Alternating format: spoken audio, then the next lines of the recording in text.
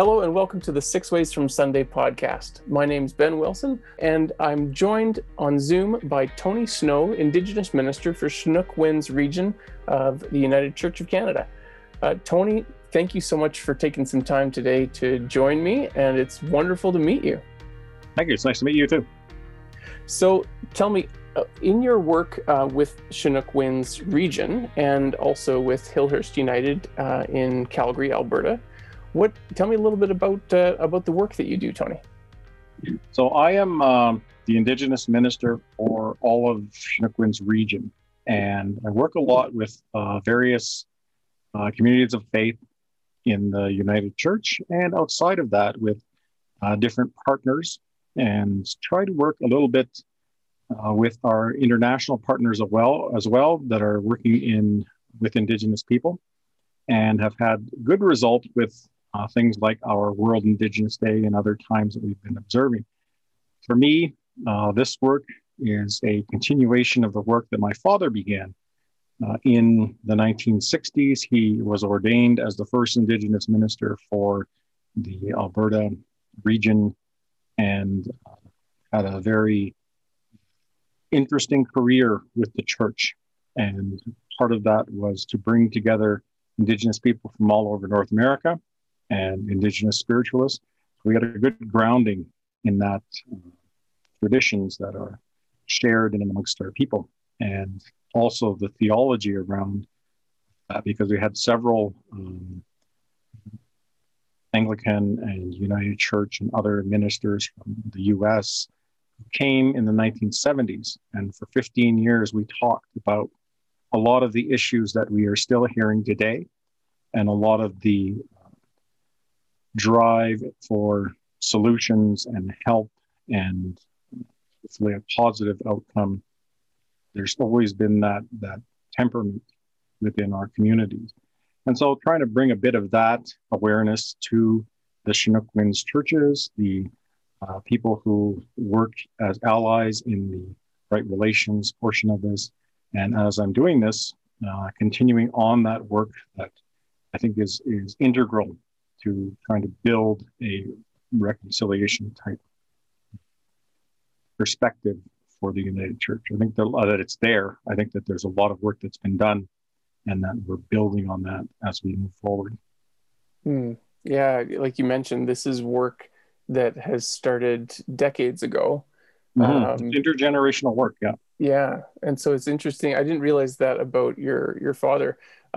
What, other than the fact that your dad was a minister, what was it that drew you into ministry and into doing this work? Primarily my family members. My brother was just ordained in September as a minister as well. He works with the Pacific Mountain region. And so I'm continuing my studies and hopefully completing that this year and getting ordained. Oh, wow. And so continuing on and my sister as well. I have a younger sister, Gloria, who's in her studies with her husband. They're both in ministry work. So we're continuing to build on that momentum to try to support one another in this difficult work and to lift up the work that my father did. That's amazing. So another thing you also mentioned there that I wanted to come back to is the Indigenous Day of Prayer, which we'll be celebrating this coming Sunday in our church and across Canada. We're also in the middle of National Indigenous History Month in Canada, celebrating and commemorating that history through the month of June. So the idea of this day of prayer, what does that signify for you, and how do you observe or practice celebrating that day? I think traditionally June is a very important month. June is usually the month of our highest ceremony, which is the Sundance. And that is something that we still observe on our reserve. And there's a lot of preparation, months of preparation that go into that, months of ceremonies and calling, discernment, and other aspects of it. And then, so it fits into this time of praying. And when they held the ecumenical conference in Morley, they had a group of elders that sat as the steering committee, and they put forward a motion to have a day of prayer. The day of prayer that they chose was June 21st. And this was in 1971. At that time, they put that forward, and the allies and people who had been attending and helping the ecumenical conference with financial support, with physical support, being there, and volunteers, they took that word back to their churches, their denominations. And so we had two affirmations of the call for a day of prayer from the United Church, which in GC 24 in 1971 affirmed that they also supported the need for a day of prayer for Indigenous people, and the Anglican Church did as well. And so from those actions, the day of prayer gained momentum as a political movement with the AFN and other groups, with Elijah Harper. And as we move forward in the timeline, we had the apology for the United Church and a growing call for apology in the 1990s. And the recognition of Indigenous people finally came first in Quebec, and then in other places, including Manitoba, and then in Ottawa in 1998, I think it was, that we had our first Aboriginal Day. And then that later became recognized through the Truth and Reconciliation Commission and in the settlement agreement that they changed that name to Indigenous Day. And that added in 2009 the Indigenous Month that we now commemorate. So it's been since that time that we've looked on some of the activities, and really that trying to remember or remind people that this was to be a solemn occasion. This was a time to reconnect people to their heritage, reconnect them to their stories, reconnect them to their people and their traditions, and to help shore up the younger generation to know who they are and to find that grounding, because a lot of the ills of our communities still exist. And so this is part of the repair and healing to bring people back to their spiritual center. And that's the importance of the day of prayer. So as we come to something like we've had this year with the Kamloops Indian Residential School and the genocide of the 215 children that were found, it's a time when we are calling for that prayer again. We're calling for direction and for atonement for some of these sins and some of the things that we have to take account for. Yeah, when you look back at a history that has so much hurt and pain, and there have been so many wrongs committed, it almost looks like the idea of, well, here's a day or here's a month, even, it's like it's not enough. It can never be enough, obviously. And to look at how we observe that day of prayer, or this day of observing the Indigenous history throughout the month, it feels weird to use a word like to celebrate that culture or to celebrate that history when there is that darkness to it as well, right?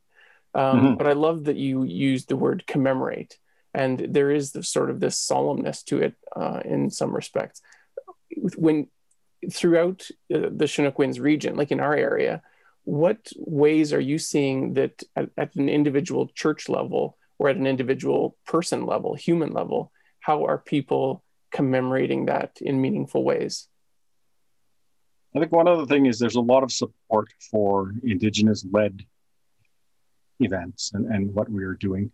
We had leadership at the beginning of the month and talked a bit about this, and especially as soon as it came out, discussions around the Truth and Reconciliation Commission and around the findings of the residential schools, the dealing with the residential schools. We have since heard a lot of information come out about the gaps in effort and the shortcomings of everything that was done. And so trying to shore up what we know to be a an effort that is to be inclusive, that is to be with Indigenous people, not for them.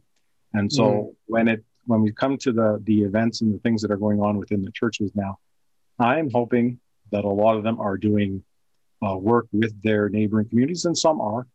Others are not. And so, as a region, we're putting together a regional Indigenous service on Sunday at 10:30 a.m., and we will commemorate Indigenous Day there and lift up some of these teachings. So, what they call every Sunday before Indigenous Day is Indigenous Sunday. So that's what we're going to be commemorating and bringing forward some of these topics and looking at that in light of our faith, in light of our scripture, and how we deal with the current situation, given the, I think, sort of the botched response to the entire Truth and Reconciliation Commission calls to action and what we should be doing, where we should be at, because we are 6 years into this. And I think we are still trying to find a basis for these measurements that were to be done. A lot of things that were to have now been completed, even in the interfaith realm.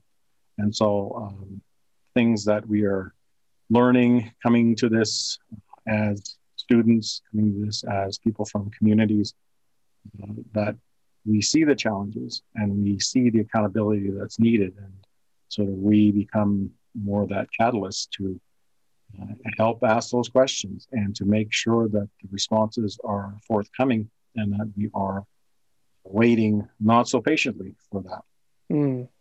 In some ways, it feels like this is still so new and it's still so fresh. But on the other hand, I mean, growing up, we heard about all these things many, many years ago. And it's been part of our country's history for my entire lifetime, your entire lifetime. Yeah. It shouldn't be that this big shock or this big surprise that, oh, this has happened. This needs to be dealt with in a better way. There needs to be healing. I think part of the question there, we've been dealing with the repatriation of bodies for a while. In the 90s, our elders went out to the Dunbo residential school because the shores of the Highwood River collapsed. And you started suddenly seeing bodies and graves, caskets being drawn into the water. So the elders had to rush out there and do prayers and help to sort of coordinate what the response and repatriation of those bodies should be. There were people from the Morley Reserve who were taken to that school. So we became one of the groups that held for response. Also with the Red Deer Industrial School, the same thing. Went out and my brothers were part of the task force that helped develop a response there and helped to do some of the ceremony and development of memorials and that type of thing. And then other times that we've had to do that for other instances where graves have been desecrated and places have been torn apart. And so in this work, we haven't heard a lot in the media. We haven't heard a lot been raised by communities.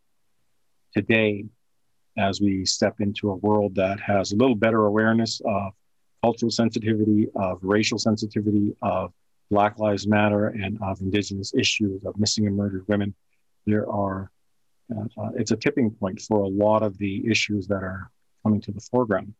And so as we try to find resolution, it's no longer satisfactory to sort of say, okay, we'll deal with it in due time because we've had due time and we haven't dealt with it. So a lot of it is trying to make sure that we are being accountable. And as Indigenous ministers, as Indigenous people in the church, we want to see that accountability as well because we want to represent a good church and a good faith and a good practice and a good religion.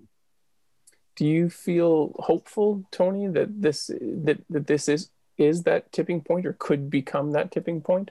because like you said, this is not the first time that bodies have been discovered. This is not the first residential school that we've talked about in Canada. It's been going on for such a long time, but it does seem to have a different gravity in the media and in the conversations publicly. And I don't know if that's because it involves children in a different way, or if it's just because we've maybe, like you said, we have become a little bit more sensitive to some of these cultural issues and embracing diversity in a different way. What are your thoughts on that? And do you feel hopeful? I think to a certain extent there is hope. There's a lot more people who are educated and can speak up for themselves and represent themselves well in these forums, and can offer testimony and insight into not only the current dynamics, but the shirking of responsibilities in the ways that people sort of move in and out of accountability. So this is sort of a watershed moment of people who had traditionally been kept behind. And so when we see something like the emergence of the ecumenical conference in the 1970s, the first time people got to actually openly practice their religion and their ways. And then what's the first thing they do? They call for a day of prayer, time of remembrance, and a time of honoring. And so in our prayer cycles, in the way that we do culturally appropriate practices, I think from there, the ability today to remember that this was their first steps, and we are building on that by doing what we can in this generation. And as I said before, it's an intergenerational effort. And so the generation after us will have to continue this work, because we know that if we step back in any way, things corrode, and we get back to situations where it's things that aren't acceptable suddenly become acceptable again. And it takes a lot of diligence and a lot of commitment, not only from the Indigenous people, but now that we have more partners in the non-Indigenous world that are willing to stand up. They didn't do that 10 years ago. They didn't do that 20 years ago. For my part, working with the church, bringing in every year women to talk about the Red Dress Day and talk about some of the challenges there, and to call out that we don't see a lot of white people at the events. We don't see a lot of non-Indigenous people come out and support our work. Today we do. Today we're starting to see that. And so that needs to be encouraged. We need to make sure that we are sharing as much as we can in those efforts, and that we're geared towards change, that we are focused on change. You're right that it is a multi-generational effort, and that the goals that you're working towards, you may not ever see the completion of those in our lifetime, right? But it's about passing on those truths and passing on those teachings, just like, that's so integral to Indigenous culture, right? Is the carrying of wisdom and passing on through language and through storytelling. What would be this is such a huge question that I don't even know how to ask it properly, but if you were speaking to young people today, what would you want them to know and to remember about the residential school crisis in Canada and history? If you were to try to distill that. Yeah, I think I would want them to know that history. I think I would want them to lift that up and to understand what it means. I think that even in our current history, the Call to Action 48 set the date of March 31st, 2016 for church, faith, and interfaith groups to issue a statement as to their implementation of the United Nations Declaration of the Rights of Indigenous People. And only the United Church has really done that by setting that forth in 2016, saying that they will adopt, and they did adopt, the UN Declaration on the Rights of Indigenous People. And so in this current history, there are efforts that are made. We have to acknowledge that, and we have to know our history. We have to know what the current efforts are. We also have to know the past. We also have to know how we connect to that past.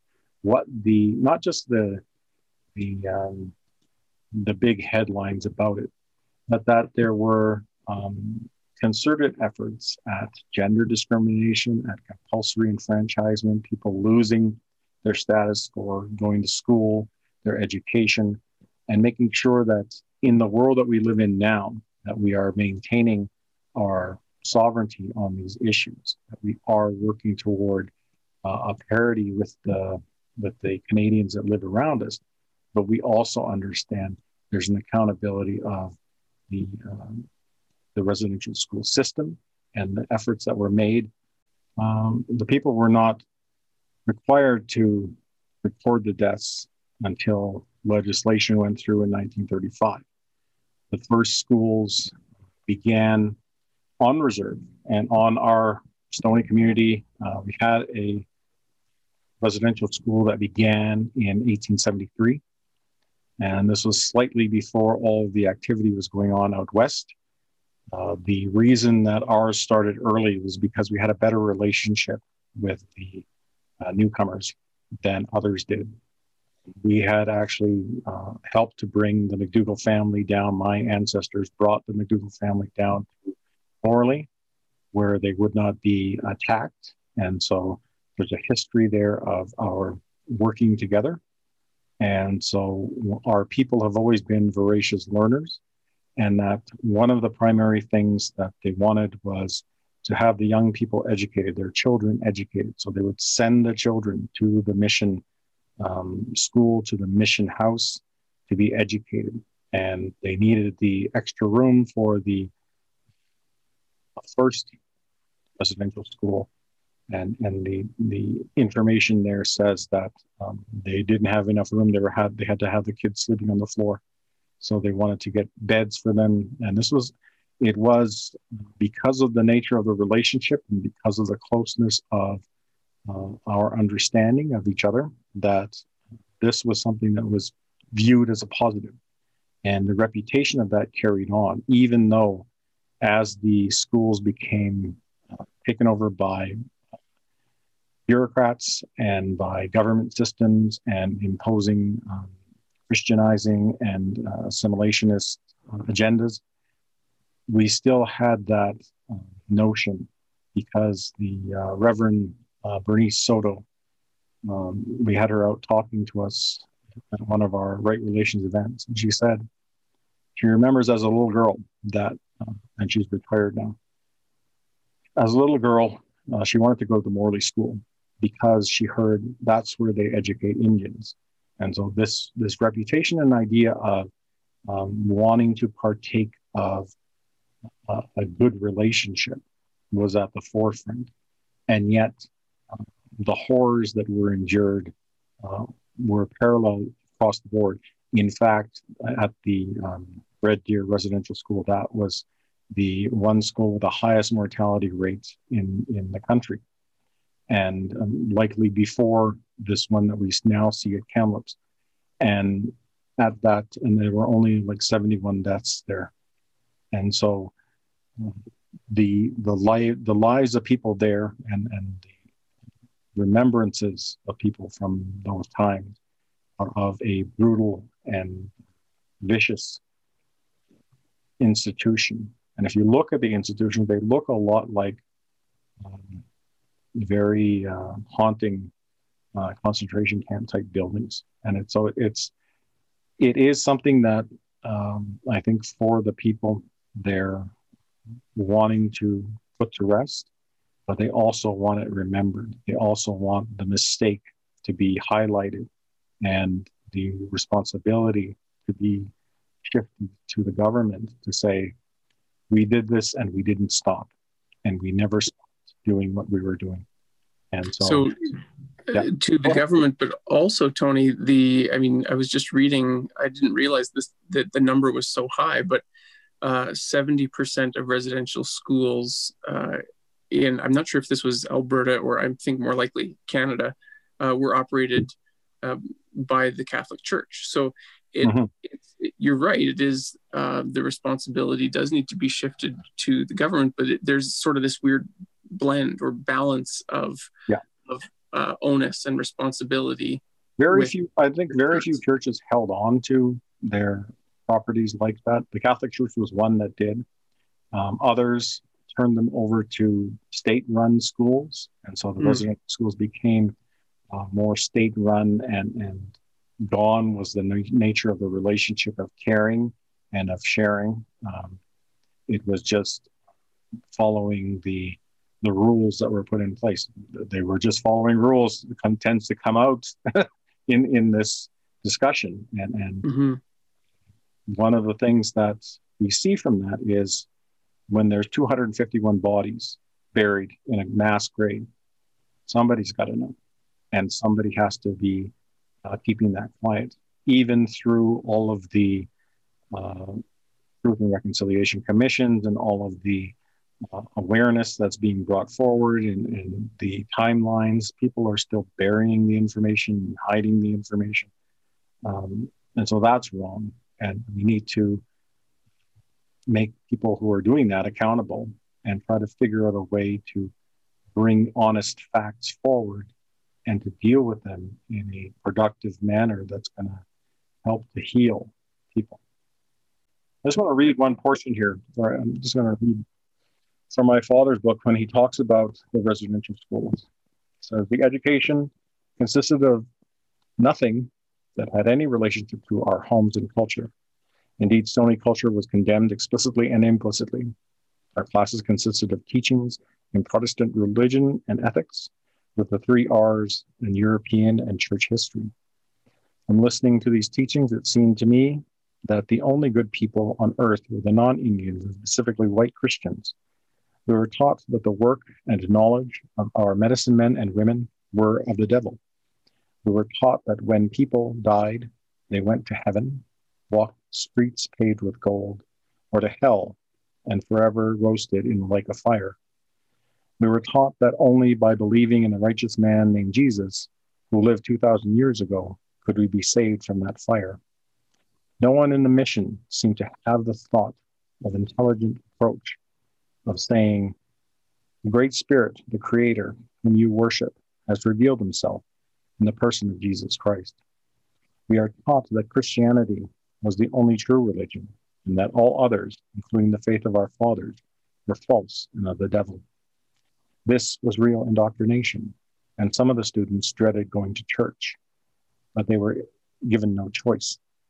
There were confusing times for all of us when we were taught at home to respect the beliefs of our elders, and at school to have disrespect for their values. Wow. Tony, thank you for sharing that so much.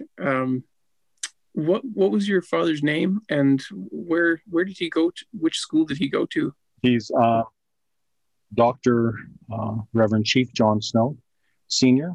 He studied in Morley, and then in order to maintain his status as an Indian, he had to go to the U.S. to get a higher education.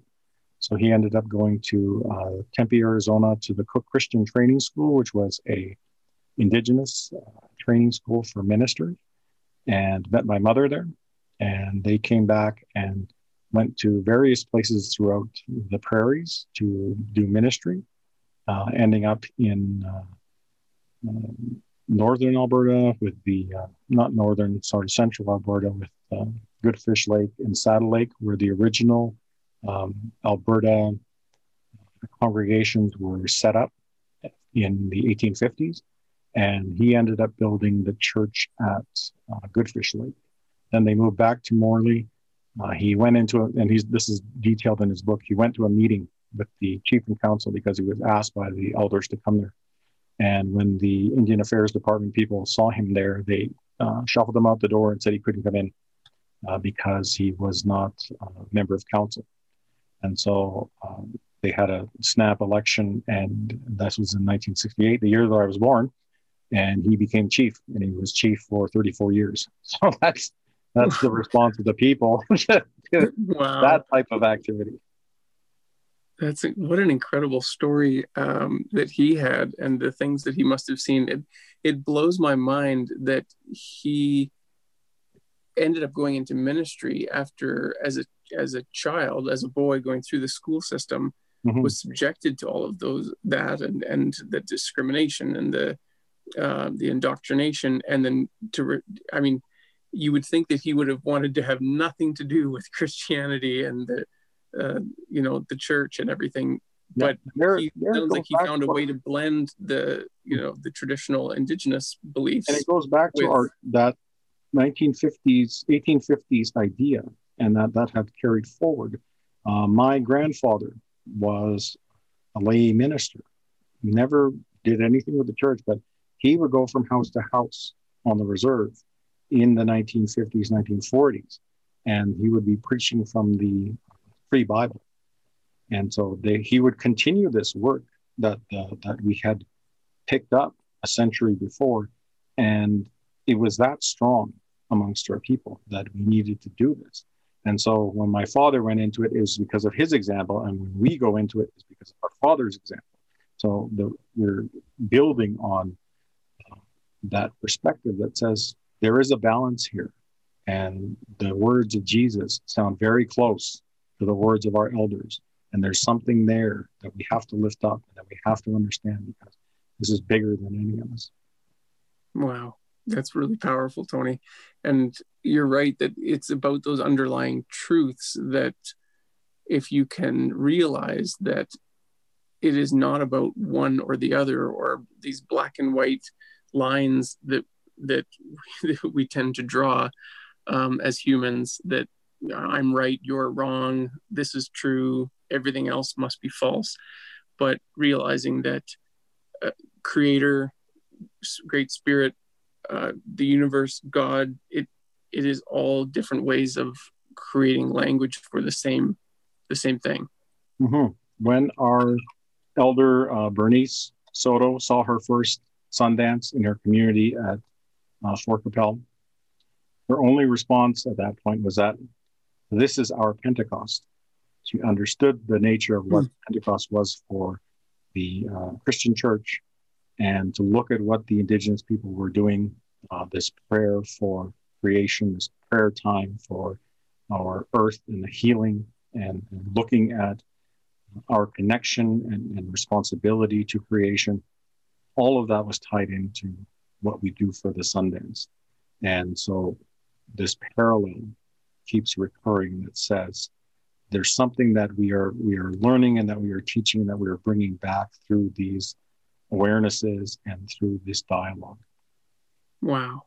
I have to admit, I'm not very familiar with the Sundance ceremony. Can you share a little bit more about that and educate me a little bit?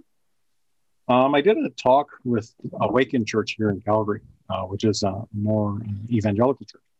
And one of the things that I talked to them about was the history of the Pentecost being a festival, the festival of the first grains, and how that in their tradition, they would follow and understand that this is a time of prayer and nurturing and thankfulness. And that's what the Sundance was all about. The Sundance is a very intricate ceremony, but it's a very communal ceremony. Everybody plays a part, and everybody has a role within that cycle. And it's all about thankfulness to all of the animals, all of the air, all of the water, all of the trees, and all of the life around us, and how we are connected and engaged with that. And it's almost as if it's a centering for the community. We come together from months of being apart, usually on hunting trails and different things, but they would come together at this time to share stories, see the newborns, and talk about the future. And in this time is when they brought forward their ceremonies of thankfulness, gratefulness, and pride in being who they were. And so it's very important, I think, that we begin to understand that there are other ways of looking at the world, other ways of looking at the Bible, other ways of looking Scripture become very integral to how we are engaged and how we can find meaning together through study and learning. Wow. I'm assuming that a big part of that celebration would be obviously traditional dance, food, prayer, but ceremony. It's about fasting.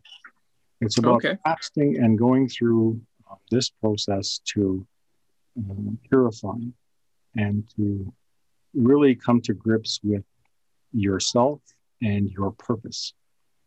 So it's a little different than we would see in what we would call Pentecost, because that's more a celebration type of thing and feasting and that. This is really about finding what's important and celebrating that either as a individual achievement or a community achievement, what we've been through. So the times now that we come to finally be able to gather again will be important, because there are recollections and there are learnings that we need to pass down to that next generation about what we've been through. Wow. Yeah. And I think as we're coming slowly, finally emerging from this very long pandemic, we are all of us around the world are in need of that now, maybe more than ever. The act of reconnecting, of gathering, of being physically together, and also re-examining what is important. You hear a lot of people saying, maybe we don't want to go back to what was normal before. Maybe there's some things about the normal that was not very functional or not very healthy, or not serving our highest good as individuals, as a culture, as communities. And as you're just describing the intent and purpose of Sundance and of re-examining those deeper questions, it's something that I think in our culture we don't do very often, and maybe a global pandemic prompts us to do that. And that's great. That's a good catalyst for some needed work that needs to be done. And maybe that's why, things like the Black Lives Matter movement happening during the pandemic, and this looking closer at the residential schools during the pandemic, the timing of these things has maybe happened in such a way that people are a little bit more thoughtful about, how should this world work, and how should our culture and our government and our systems all be working, and because they're not working always. Yeah, it's interesting. We did a series since February with the group called Green Exodus out of Canmore, but a lot of it is driven by people who were working on things, especially in the environmental movement at Hillhurst. And so bringing people together to talk about creation, talk about some of these relationships, especially around spiritual core and understanding of where we come from. I think that's very important right now. During that time, we saw the mining application go down, and then again the application to develop a area in Three Sisters also got shot down in the town of Canmore's grouping. But I think that activism, that awareness, that building of coalition and voices that work together has been very instructive in how we look at what ministry is today, and what we've been offered through the technology and the ability to work together across these platforms. Yeah. It can be exciting if you're an optimist. It can be exciting to think about those silver linings, and to think about what could be possible for our future and for our children's future. Tony, we'll maybe wrap it up by just asking you, what are you and your congregation there in Calgary, what are you going to be doing this Sunday for Indigenous Day of Prayer? Maybe tell us a little bit about that. Part of that is to do a regional service, and the regional service is really based on the way we do our traditional services out in Morley, the way that we gather and do ceremony, really based on how we lift up certain stories and certain tellings and certain songs. Some of those songs go back to the 1850s and that we've practiced for and kept hold of, much like I was saying about my grandfather in the Bible, the Cree Bible. People are in an oral tradition, they remember some of those connections. And so we're trying to lift that up and continue that work. We're also doing on Indigenous Day, a national day of prayer. We're bringing the interfaith community to come in and to offer their prayers at 5 p.m. on June 21st. And then on the 22nd, we're doing a film screening of We Were Children, which is on the residential schools. There's a lot of activity, I think, that our people can still take advantage of. Everyone's always open to come and take part. And they're all online, so it's very easy to find those connections. So it's all on the region website. And we'll continue to do that work into the fall. One of the things that may be interest to your congregations is some of the effort around Orange Shirt Day at the end of September and the Missing and Murdered Women's Day that was declared in Alberta, called Sisters in Spirit Day on October 4th. And so every year we try to commemorate that, and we try to work with different community members to lift up certain voices and perspectives. I know this month we're trying to do a lot more than we're doing, but we're still getting there. And hopefully with activism and help from other sectors of our United Church, we can continue that work together. I think we need more volunteers and more people coming out to these things to try to see where they can help. Well, and it is so much more than just one day, like we said earlier, or even the month of June. And so I'm glad that you mentioned some of the other events and things that are going on outside of that, like in October and so forth. What would be the best place to recommend people to go online to learn more and to keep an eye on upcoming events and things to be aware of? We have a sign up at the Hillhurst United Church that is for everybody to come in and sign up, and we send out newsletters about what we're doing in the community, what we're doing in the region. We work with Muskwachees up north there, so we try to work in a regional way with different churches, and hopefully getting out to other spaces as we open up and are allowed to go and visit. I know I did some work in the Northern Spirit area to go to Viking and other places to do the worship services there and just take part. And so just different opportunities that I think people don't usually get. And so as much as we can on the Hillhurst site and on the Chinook Winds region site, we're keeping that up to date as much as we can. That's great. Well, I'll put a link to that in the notes for this episode of the podcast, which will sit on our website, and we'll share that on Facebook as well. Tony, I just want to thank you so sincerely for taking the time to connect with me today, for sharing some of your personal story, your father's story, your grandfather's story. It's really incredible how you're continuing on their work and their legacy, and with your siblings building on that. And really having an impact in your community and also within the United Church of Canada, within the Chinook Winds region. You're a enormous human being in terms of the scope and reach of just your being in the world and the work you're doing. So I want to commend you for that, and thank you for sharing about it. Thank you. And thank you everyone who joined us to learn a little bit more today, and hopefully bringing more of that healing and reconciliation into the world. So thank you again, Tony, for all the work you're doing. Thank you. Take care.